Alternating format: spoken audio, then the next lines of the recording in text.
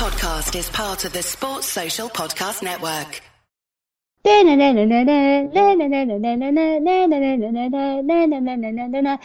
welcome to the Nina Kauser Show. Not only am I the best host ever, you get to marvel at my musical genius. There is no intro music now, so you got to make the best with what you can. Welcome back. I hope you guys are all well. It's been a while since I've done one of these. Usually it is normally whilst the games are on, but I thought, you know what, let's kind of get the dust off the Nina Kauser Show and let's talk some Liverpool, because I'm guessing you're missing my dulcet tones. And joining me on this podcast, because we've got a new home now, a new tenant, it is my partner in crime on the Euro Incision podcast. He's going to do most of the talking. He's a guy that needs no introduction. It's all Greek to me. It's all Greek to you. It is Themis Kessaris. Welcome back.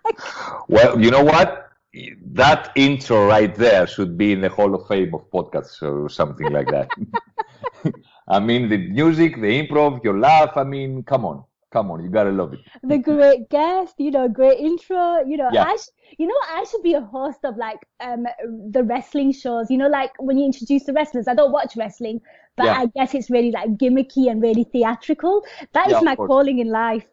You're listening, Gags Tandon. I'm hot property now. You better be nice to me. Well, what I like to say in life generally, if you like something, you can do it. The funny thing is I don't like it.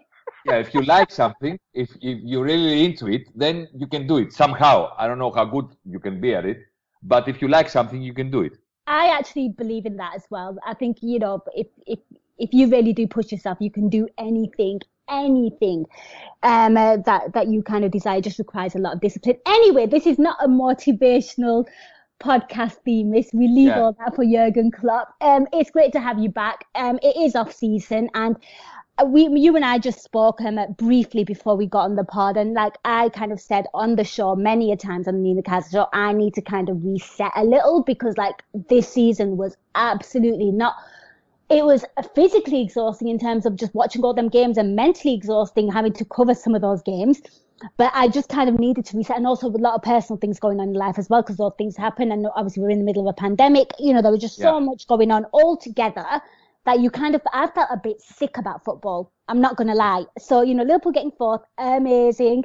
Finishing like that, amazing. Now I can have a little bit of an off season. I know that has not been the case on your side. I know you've been really, really busy. So how have you kind of been like fitting the Liverpool news into like keeping up to date with things and stuff? So, I think the listeners like to know, like, what does a grafter like you, a proper grafting journalist, do to kind of manage the passion team and then the professional side of things? Well, you have to ask my wife. Oh, bless her.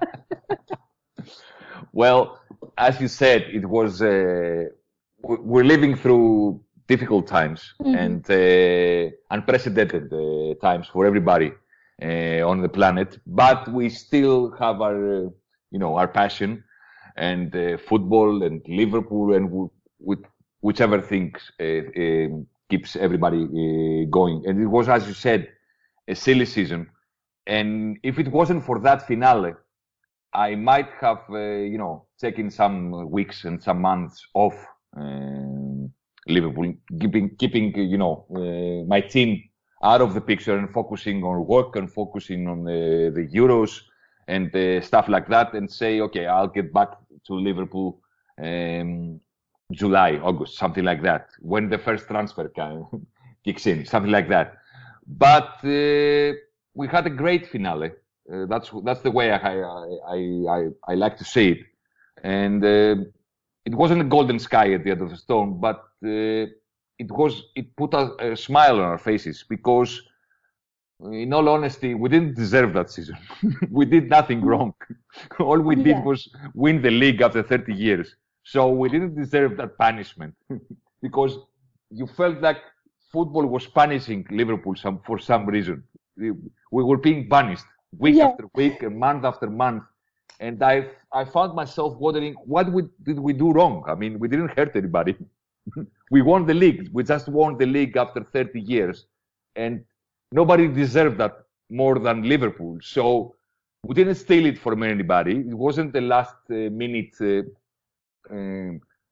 goal or something like that, or a wonder or something like that. We deserved it, fair and square, and we won it. So what did we do wrong to get punished like that? But eventually, we finished the season with a smile on our face, and since then I'm feeling that it was really, really important, not just in terms of qualifying for the Champions League again, which is by itself huge. Everybody can understand that.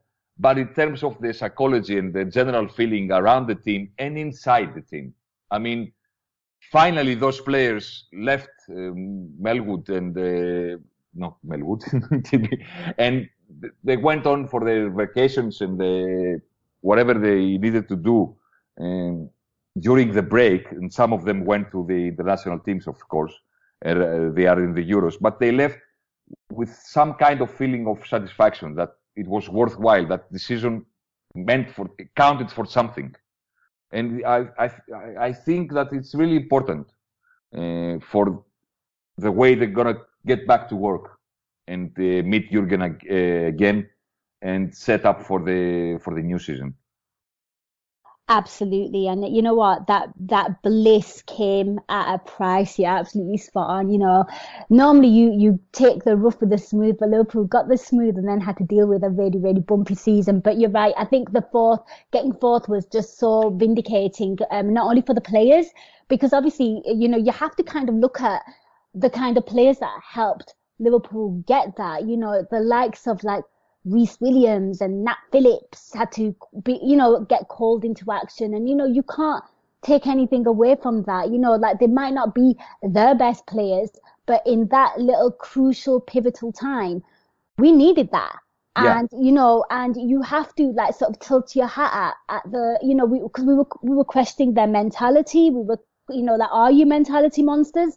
And then like, it was such an inconsistent season, wasn't it, Themis? They'd win like 2 games and then they'd lose 3 or draw 2 and win 1, or, like it was just, there wasn't a consistent run of good games. And then at the end, when it was required, they really, really pulled their act together. And I think, that was the saving grace of the season, that you'll kind of, like the Alisson goal. That for me is just like destiny and fate right there. Like that guy wanted Champions League football. Like he produced a world-class save against Napoli a few seasons ago. Yes. He loves Champions League football, and he's like, you know what? I've had enough of you lot squandering chances. I'll do it by myself. Yeah. It was amazing. And after the Newcastle game, that draw at home. Yeah. Yeah, I have to tell you, I have to be honest with you. I felt really sick with that result, with the performance, because, okay, if you're going through a rough patch, then you can understand. If you can understand football and you understand rough patches, you can understand that even though it's frustrating and it's hard to take, Burnley can beat you at home, and then Fulham can beat you at home, because that's football. It happens. But when you play at your best and you miss chance after chance after chance for 90 minutes, and then they equalize and VAR rules it out, and then they manage to find another goal, and that time it counts. At that point, I said, okay, I'm sick of it. I mean, we're not gonna get fourth, and you know what? Wake me up when August starts. And I'll watch the new season. I cannot be bothered again, because that hurt. That hurt. And then amazingly, with help from other games, results of course, but amazingly they find a way to get what they wanted. Their last target of the season, to clinch the 4th spot and to qualify for the Champions League. And the way that they did that, winning at Old Trafford, Mo Salah scoring and celebrating and letting out all this frustration in his face, in the way he celebrated that goal that sealed our away win at Manchester. And then 90 minutes of losing chances again until Alisson went up and scoring the only winning goal in the Premier League history. And I'm pretty sure it will never be another winning goal by a goalkeeper, because if your goalie goes up, you're losing. So the best chance he has is to score the equalizer. You don't send him up with the score lever. And that happened, and he scored it, and I was so happy. And I was at work, I have to be honest with you. And I was lucky because there were not many people around. Because usually we have a pretty busy office, and there are dozens of people around it, but there were maybe 5 or 6 of them. So I was lucky that there were not many people around to witness my celebration of that goal and what happened, because I really destroyed the office in jubilation. yeah, but you have to. I mean, you have to. I would have done it even if it was a Nat Phillips header or a Fabinho header. Anyone. Yeah, anyone. It's a relief, wasn't it? And then when you actually mentally think about, oh my God, our goalkeeper just scored the winning goal. Yeah, because when the camera showed Alisson coming up, and I immediately stood up from my chair, and I said, the usual words, come on, and I watched that in wonderment, because it was a world-class header. Besides everything else, it was a world-class header. The way he shifted his body mid-air, I mean, come on. And it was brilliant. And the rain falling, and the sun was up, and it was amazing. It was like a painting from the Renaissance or something like that. So it was all worth it at the end. And I keep reminding myself, and I'm pretty sure that people in Liverpool always talk about that more often than I do. I keep reminding myself that Liverpool won the league, and they still have not been applauded for that by a full Anfield crowd. I mean, it's amazing.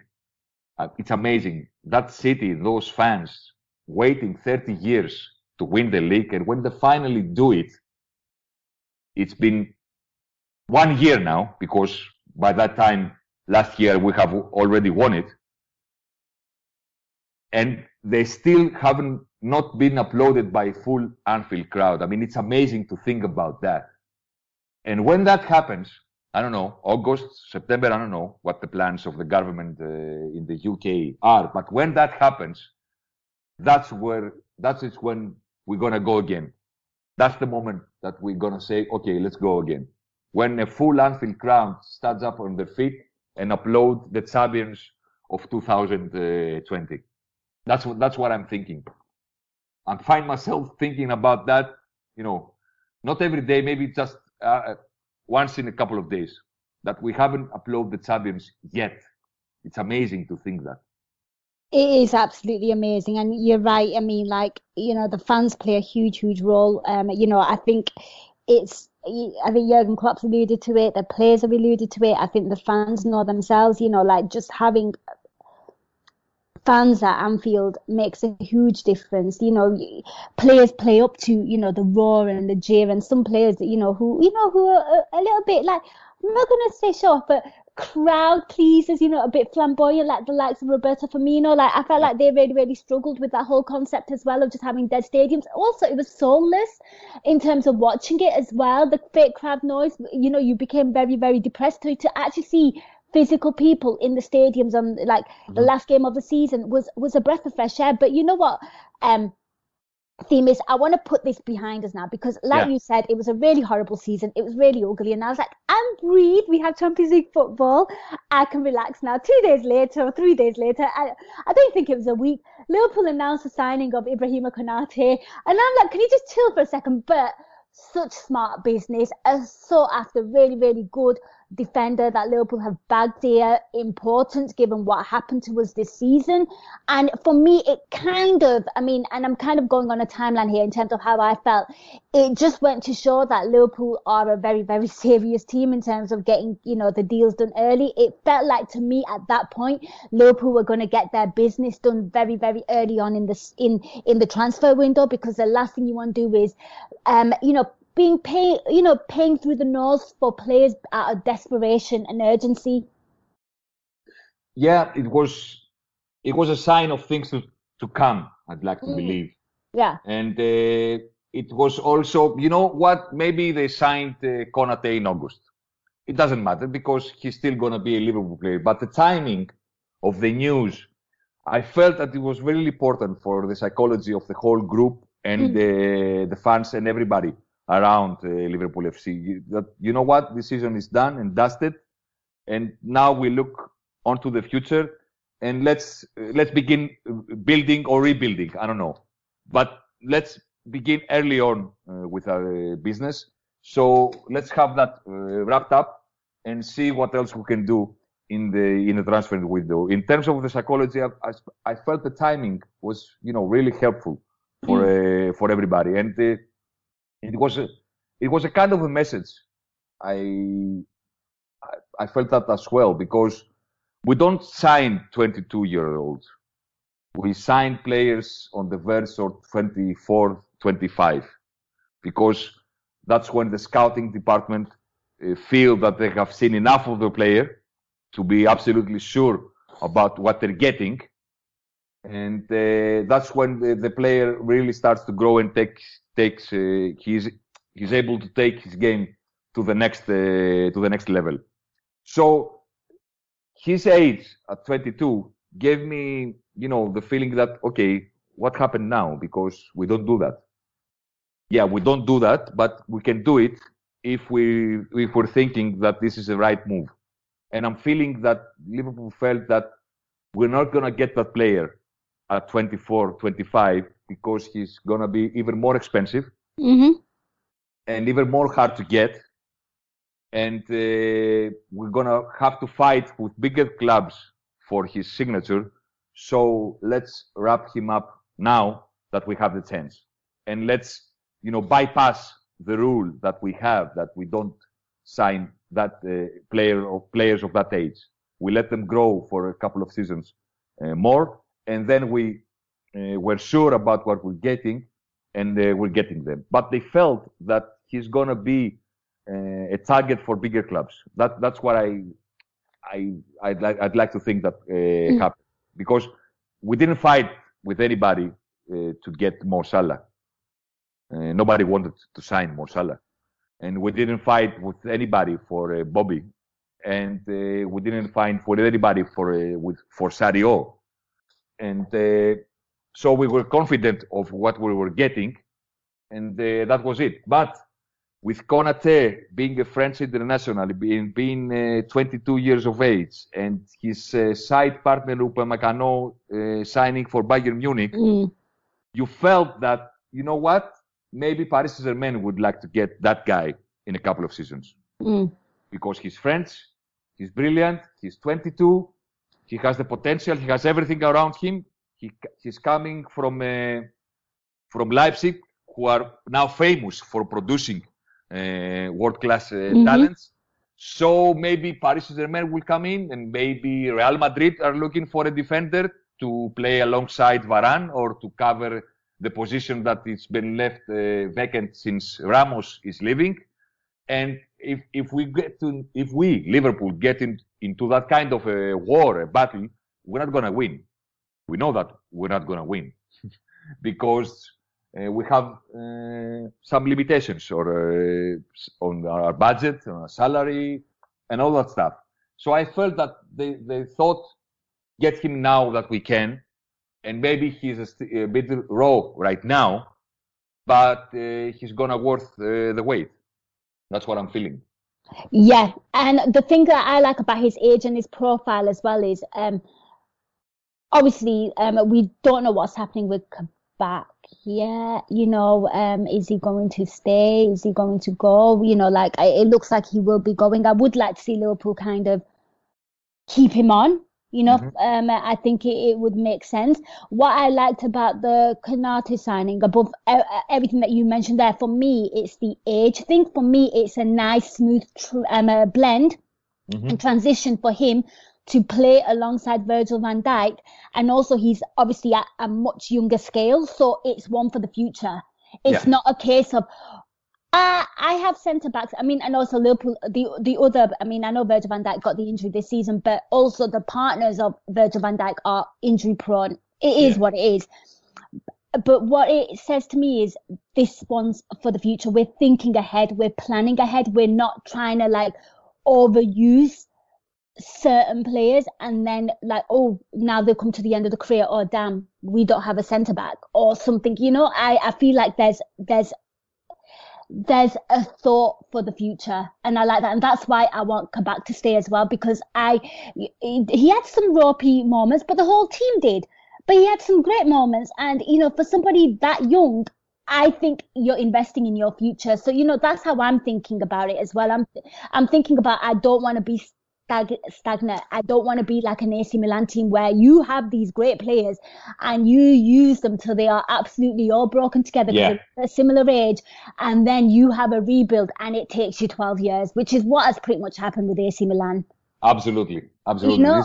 This is what happened. This is what happened, and you are exactly right about that. Well, I always felt that the partnership that I would like to see for many years to come was Virgil playing alongside Joe Gomez. But Joe is so unfortunate with his injuries, because they are not muscular injuries like Matip. You know, Matip is like, sometimes you think he's made of glass or something like that. They're not muscular injuries. I mean, I don't know. Maybe he's unlucky. Maybe this is the last time and he won't be injured again for the next 3 or 4 seasons, hopefully. But it makes sense to bring Konate in, and I have to agree with you. I'd like to see Kabak playing in a proper Liverpool side, with a proper structure and proper defense and everything around him being set up the way it's supposed to be. Because, I mean, come on, at such young age, coming in mid-season, not even having a pre-season with a team, from the Bundesliga to the Premier League, in a team that has to win every game, but they are struggling in every department. We have to be honest here. I mean, in terms of finishing, creating, I mean, we have all kinds of problems. And then I saw, you know, people putting the finger on and saying, you know, you have to cover better than that, and you are at fault at this goal or something like that. I mean, come on, give the guy some slack, cut the guy some slack. I mean, he was playing Leicester City, not an easy game. Yeah, okay. It was horrible. I know that. We all know that. No, I'm talking about the people that are criticising him, not you. I think you're very fair and balanced in what you've said there. You know, he's had some, and we expected that from his age and his profile, that he's going to do some great things and he's going to make some mistakes. That's a given. You know, he's coming to a new team. We kind of ignore the fact that, you know, it's, you know, the change in terms of having to come to a new team and to adapt, and not even like the first team, like you've said, you know, there was a lot going on for him, and his age as well, and you know, playing a team like Leicester, that was like literally the baptism of fire. And then when you see him against a team like when we played Leipzig in the Champions League, he looked in his element because he's played against that team. Yeah, he was great. He was solid, not put a foot wrong. But you know what? I'm thinking that maybe we're playing hardball here. And maybe since Schalke were relegated, maybe we're playing hardball here, not willing to pay the whole amount that we agreed after the first loan option. Maybe that's the case. And if it was the fee that we had to pay was higher and a bigger number, I would say, okay, maybe it's not the right way to go. Maybe it's too much because we don't have an unlimited budget like our rivals have. And maybe we're not able to pay in the same transfer window for Konate and then get Kabak as well. Okay. But I'm feeling that his transfer fee is quite low. I mean, okay, let's say that we buy him and keep him for good. And after one or two, after a couple of seasons, it turns out that he's not at the level that we thought he would be. And we have to find somebody else. I'm not feeling that we're going to have a loss in the transfer window. I'm not feeling that he will go for less than we bought him. So even in terms of just the financial side of I'm thinking that, you know what, it's 18 million, 20 million pounds that we have to pay to get him. We're not going to sell him for less to any club in Europe. We're not going to have a loss on him. That's what I'm thinking. So even if he doesn't turn out to be the player that we all hope he would be, I don't know. I'm not feeling that we're gonna have a loss on him. Yeah, and as most Liverpool fans do, we get up in the morning and we stalk James Pearce timeline. Because what else is there to do? He likes to debunk transfer stories, but he tweeted something 2 hours ago. LFC prepared to sell, and obviously there's an article in The Athletic. LFC prepared to sell Nat Phillips this summer, but they want 15 million for him. Burnley, one of the number of Premier League clubs who have registered interest. I mean, I think it was great for Nat Phillips personally, to get that little bit of shop window display time, displaying what he can do, and pretty much a no-nonsense kind of defender, just heads everything that comes his way. But maybe this is a kind of move that, because we know FSG, like as a whole, we kind of sell to buy, or that's how we are. We kind of balance the books. It's like measuring things. So I'm thinking maybe they're trying to get the funds that way. It's a possibility, because if they are letting Nat Phillips go, it means that they'll need another defender, because like you've said, Gomez, we're hoping the injuries are behind him, but Matip now, I think we love him. We love that Twitter account dedicated to out of context Joe Matip. Yeah, hilarious. Come on.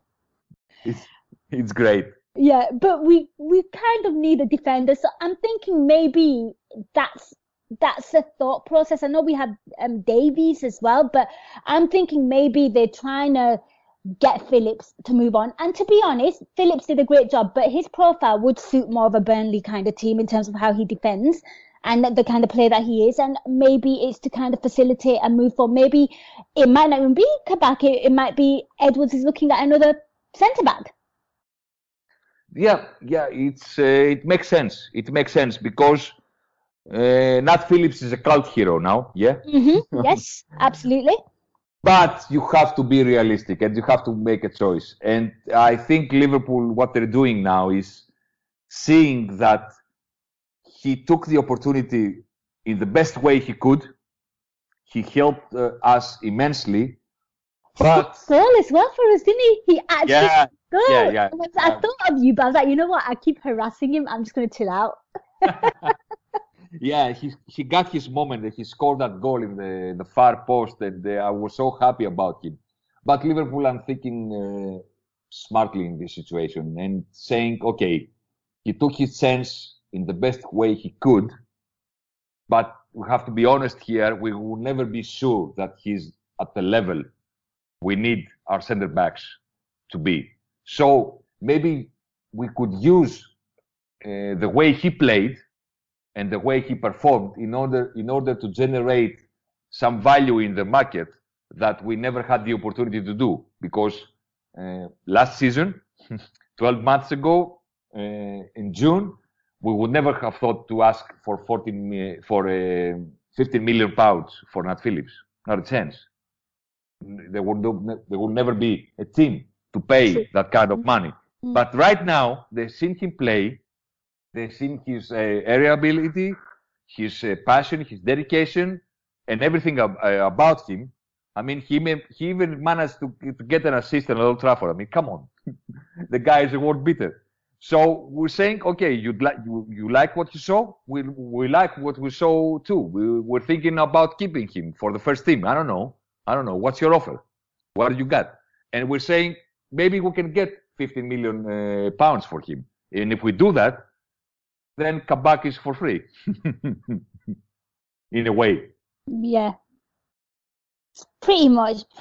I mean, I call this time of year silly season, Themis, because literally you're linked to everyone and everything, and you're trying to get things sorted. And I think you and I are on this podcast to kind of talk about some things. I mean, in general, before we talk about some other news, and we'll be brief, because I know you're a very, very busy person. He's very busy people. So, be honored that he's on the show and you're listening to him, but as a whole, what I'm intrigued, because obviously you're a journalist.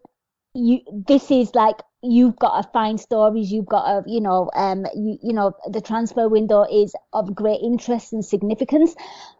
Where do you stand on the transfer window in terms of, because for me, I get really, really frustrated. Less so now, more so when Ian Ayre was in charge and when it was the likes of Brendan Rodgers and, those kind of, that era, because we were linked to everyone.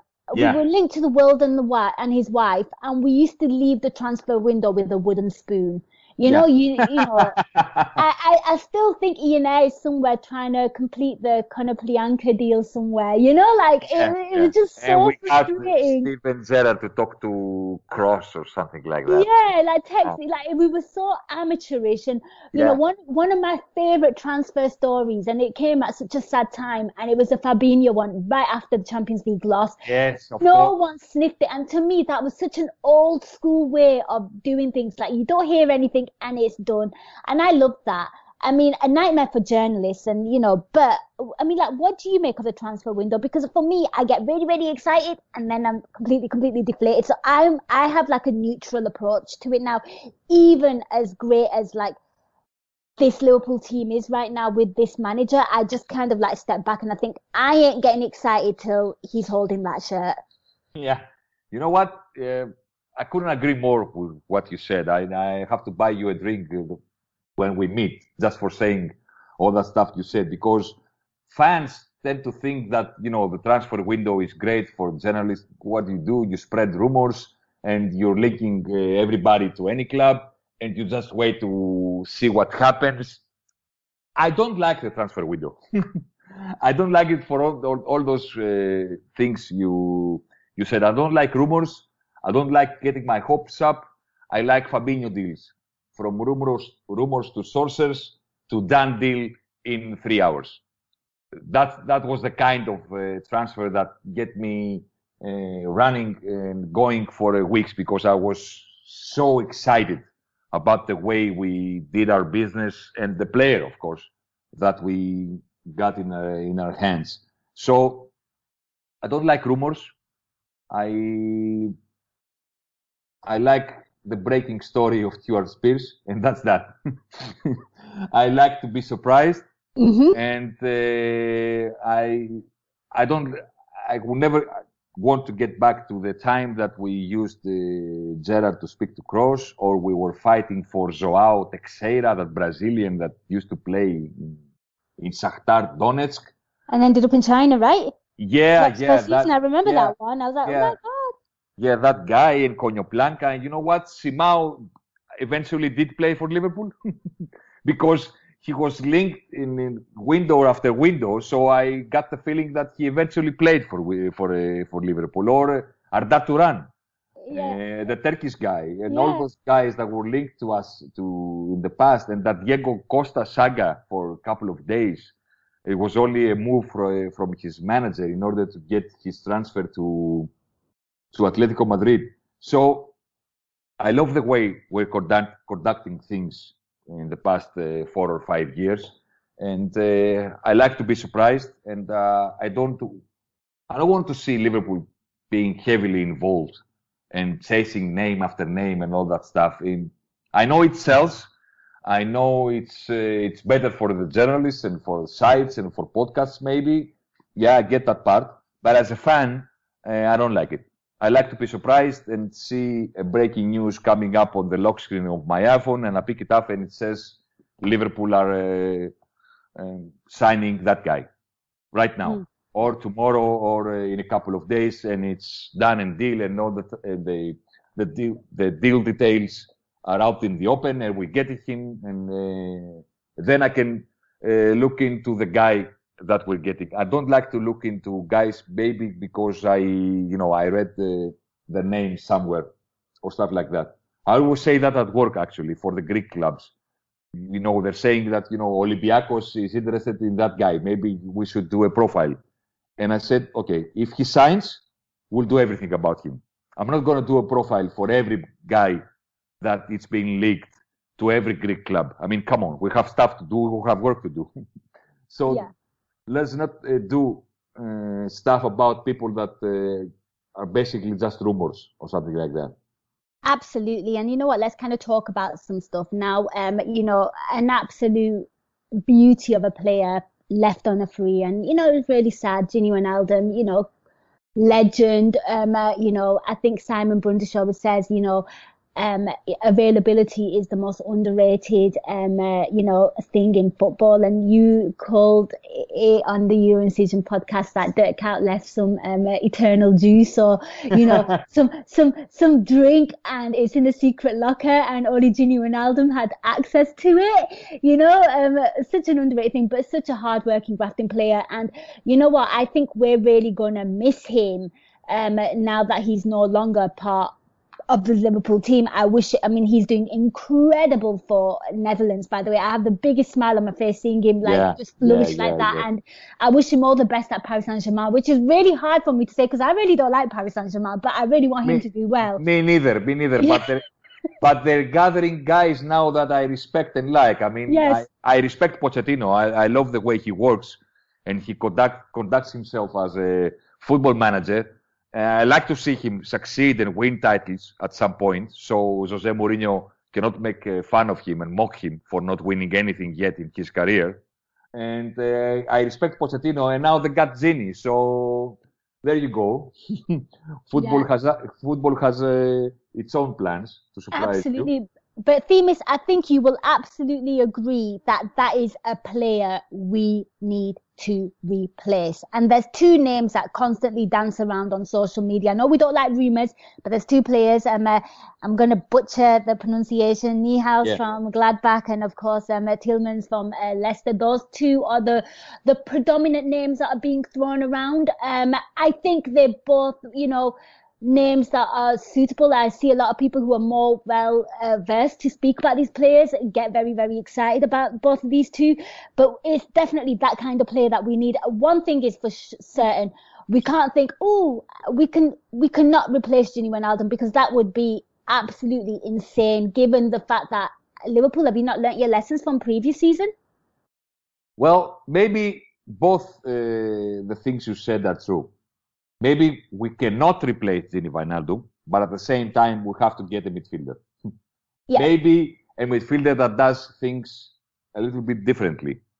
Maybe a midfielder that will be transformed in the type of player that Jurgen needs in his midfield. Because I always remind myself what Gini was before he put on the Liverpool shirt.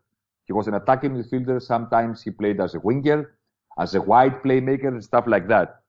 And Michael Edwards and Jurgen saw what the kind of player that he was, and they used his abilities to transform him into a completely different type of midfielder.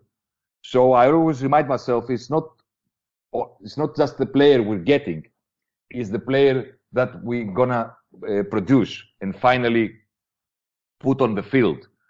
And he was an attacking midfielder, and he became the core of our team in terms of you have two jobs: to win the ball and to never lose possession. And he was tremendous in doing both of those things. And I found myself feeling really sick when I saw people on Twitter talking about his goals and his assists, and he's not scoring and he's not assisting, so let's nickname him the Ghost and stuff like that. But he was doing what he was asked to do by his manager: win the ball, never lose the ball. It's easy to say, it's very hard to do. Very, very, very hard to do. To win the ball, pressuring and to covering the ground, and to always be present, and then never to lose the ball and let it circulate around the pitch and let other guys make the decisions inside or just outside the penalty box in order for us to score a goal. And that was Gini for all those seasons, and he was absolutely brilliant. So I'm very intrigued to see the kind of player that we're going to get, because I have to agree with you, we're going to have to buy a midfielder. But I find myself very intrigued in order to see what kind of player we're going to get, and more especially how we're going to use that player. What is the role that we have in mind for him? Maybe we're switching to 4-2-3-1 So Fabinho and Jordan are playing and Thiago Alcantara a little bit higher on the pitch. No, maybe we're using Thiago a little lower on the pitch, and we need a guy to play in a more advanced role. Because I saw that guy. I'm gonna call him Newhouse. He's gonna be a Newhouse. Is that okay with you? Yeah, Newhouse. Newhouse. And he has the same pressuring metrics with Gini. They are similar, quite similar with Gini. But I don't know if you've seen videos of him, because I saw some metrics, and he has the less sprints in a game for a midfielder in the whole Bundesliga. And I saw that and I said, we're actually interested in a player that doesn't run. I mean, I was sure, but I know nothing. Michael Edwards and his guys know a lot more than I do. But I was intrigued by that because it struck me by surprise. I said, I mean, his numbers are really, really, really low in terms of his intensity as a runner, as a sprinter. So we already have Fabinho, who we all know that he's not the most mobile, midfielder in our team, especially if he's coming back from an injury or something like that. So we're gonna add another body like that in our midfield. This is what we're gonna do, because I heard some concerns about Thiago mobilities as well during the season. I found them unfair, to be honest with you, because it wasn't easy for him too, coming from that injury back into the team, and a team that struggled in every area of the pitch. I found that unfair too, but there are some questions about his mobility as well. So, are we going to have Jordan Henderson as the only runner in the pitch? That's not going to work, I'm thinking. And I find the Tielemans story quite interesting, but it's not easy to buy from Leicester, and it's not cheap to buy from Leicester, and it's always expensive to buy from the Premier League unless we're buying. Yeah, and we should ask Southampton about that and how they feel. And he's a very interesting guy because I know him since he was a teenager going to school, because he was the wonder kid of Anderlecht in Belgium. He played for the first team since he was 16, 17. And I've watched him at that age playing versus Olympiacos in the Champions League game. And everybody was talking about that fact and that player, because you don't find 16-year-olds playing in the Champions League regularly for the team. I mean, and he's left an impression on you because you remember it and you're talking about it. Yeah, everybody talked about it because it was not a disaster, an injury crisis that brought him to the first team playing in the Champions League. No, it was regular business for Anderlecht at that time, that we have that wonder kid and we play him week in, week out.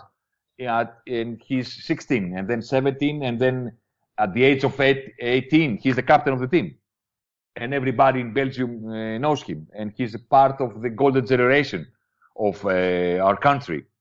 And so he made a name for himself for a pretty young age, and everybody saying that what happens with wonder kids, that he's going to play for Real Madrid and Barcelona and all and stuff like that.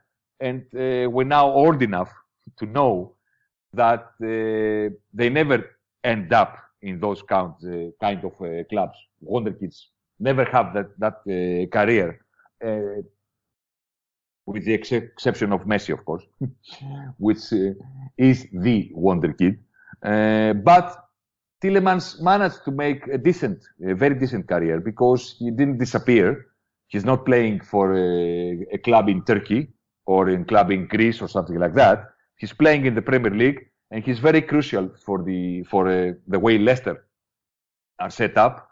And he had his golden moment, scoring that goal in the FA Cup final. So after all, maybe he didn't reach the heights that everybody thought of him at the age of 16, but he's a proper footballer. He's an elite footballer in the Premier League. So it makes sense for Liverpool to look at him. I understand what they're looking for, and I understand the things that they see in Tielemans. But I'm thinking that it's not easy to have a transfer like that, especially from Leicester, who consider themselves, and they have every right to do so, a top 6 club. Even no one thinks of them as a top 6 club, but they are right there, and Tottenham are not in the past couple of seasons. So it's not easy to buy from Leicester. That's what I'm feeling. Yeah, absolutely. I mean, the inflation of Premier League players. I mean,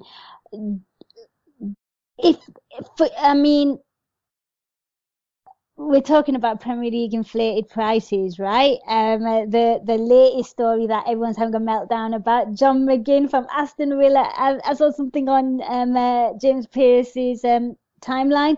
Yeah. 50 million? I don't think so. I'm sorry, not a chance. Not a chance. I saw that story and I laughed, and he debunked it as well, saying that, yeah, Liverpool like him, but not happening.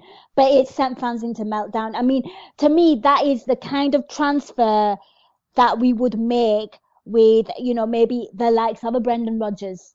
Like, to me, that one doesn't, like, I can't see that one. Like, to me, that is just batshit and crazy.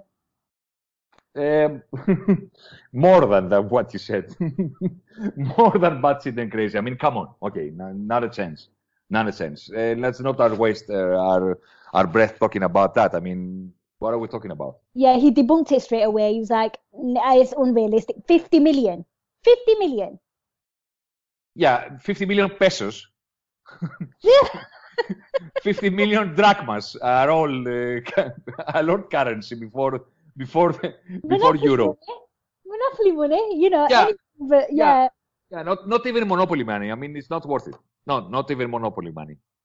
Because 50 million pounds, 50 million in monopoly money, it has to cut for something to print all that kind of paper. I mean, come on. What are we talking about? I mean, and in the pandemic football as well.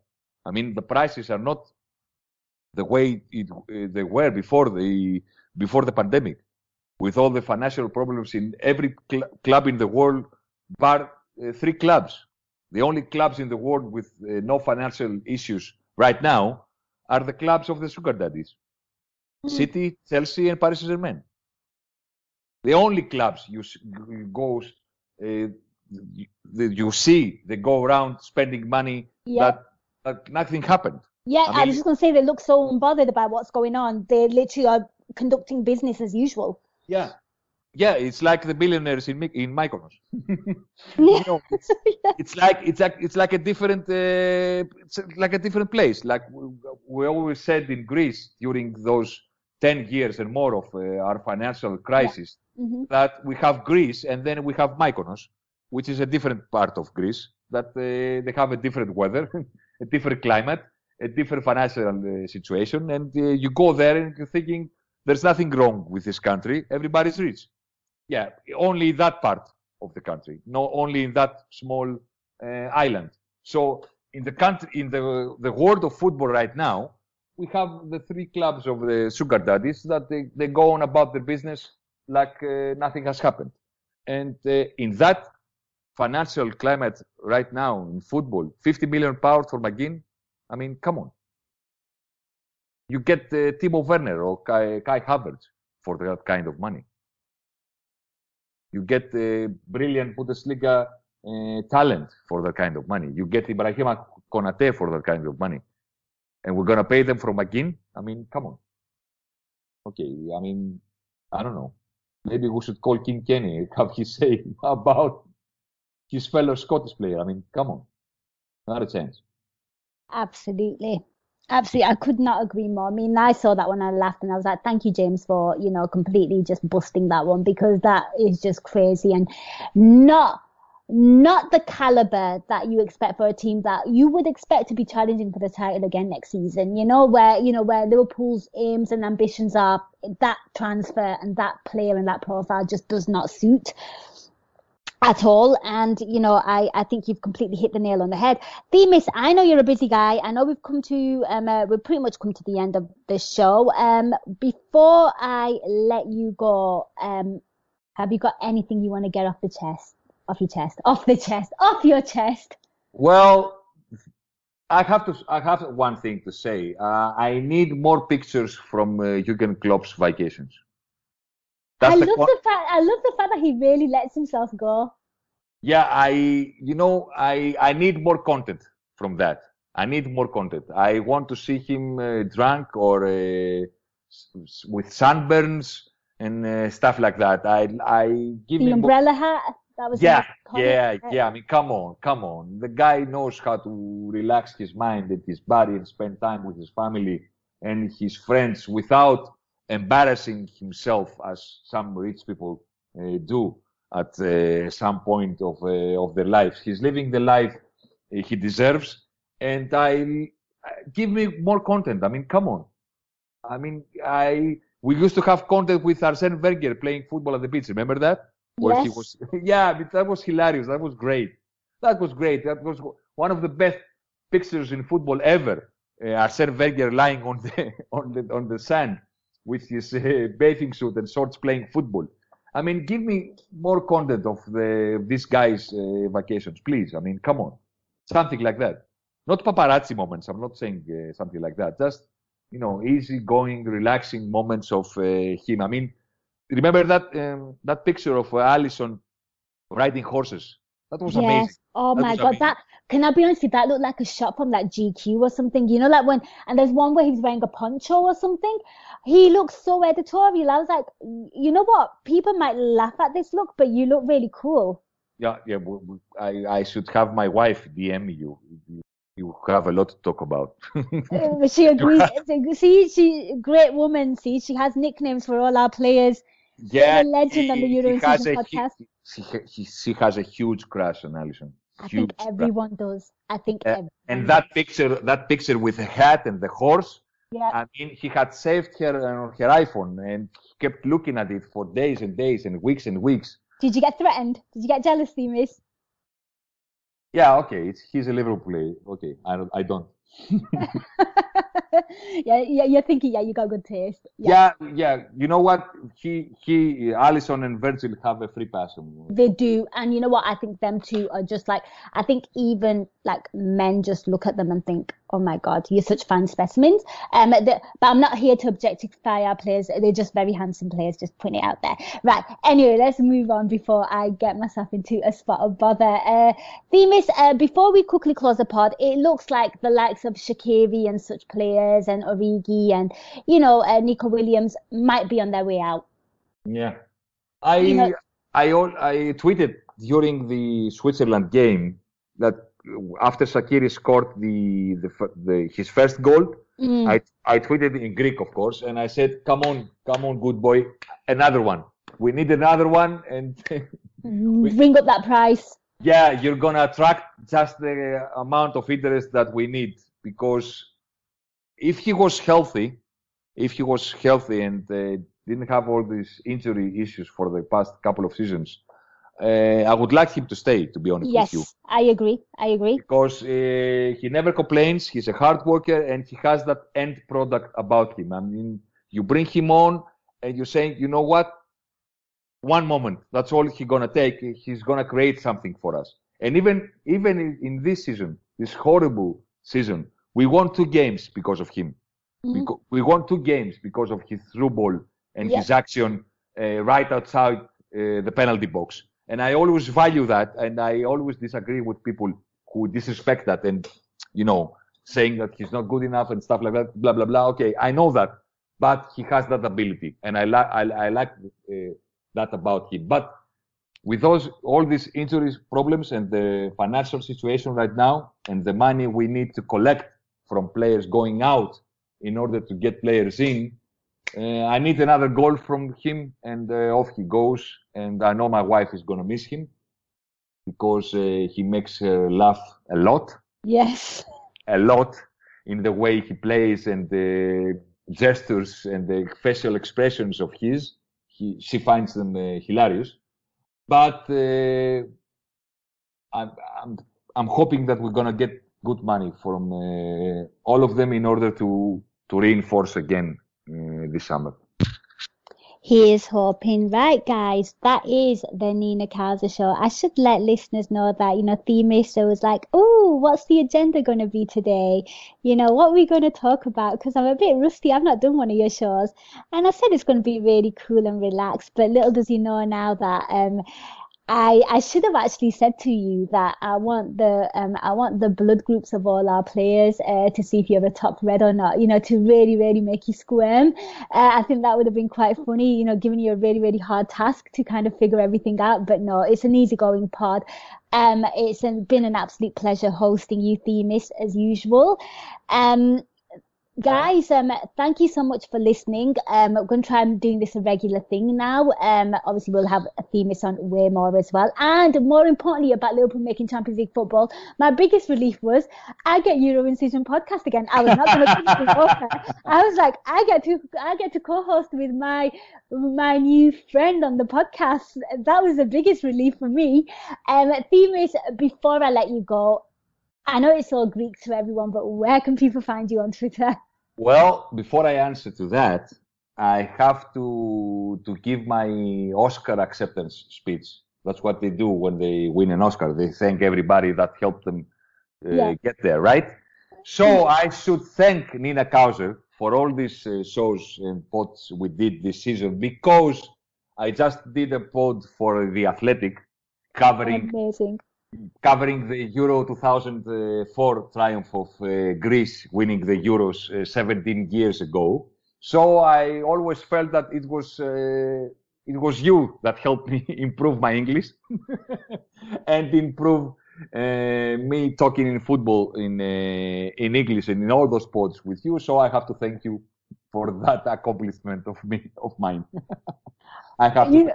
I'm laughing the fact that I've improved your English on this podcast. Everyone that's listening is probably laughing their heads off right now. But no, I heard you on a podcast, you with Dave Hendrick about, Tsimikas, and I was like, this guy's good. Obviously, like this is the content. Like, I've not heard in-depth stuff about this guy. Like, obviously Greek player, like you were the specialist, and then like obviously you were just speaking about Liverpool just in general, and you just knew so much just about football as a whole. And the fact that, you have like this love for like Champions League football, and you've had more finals than I've had hot dinners. I was like, this is the person I'm working with. This is the person I have to work with on the podcast. But like I said, it's an absolute honor. I'm going to be working with you a lot more. I'm really looking forward to it, guys. Thank you so much for listening to the Nina Kauser show. We're going to be back again. But till next time, take care and up the Reds. Sports Social Podcast Network.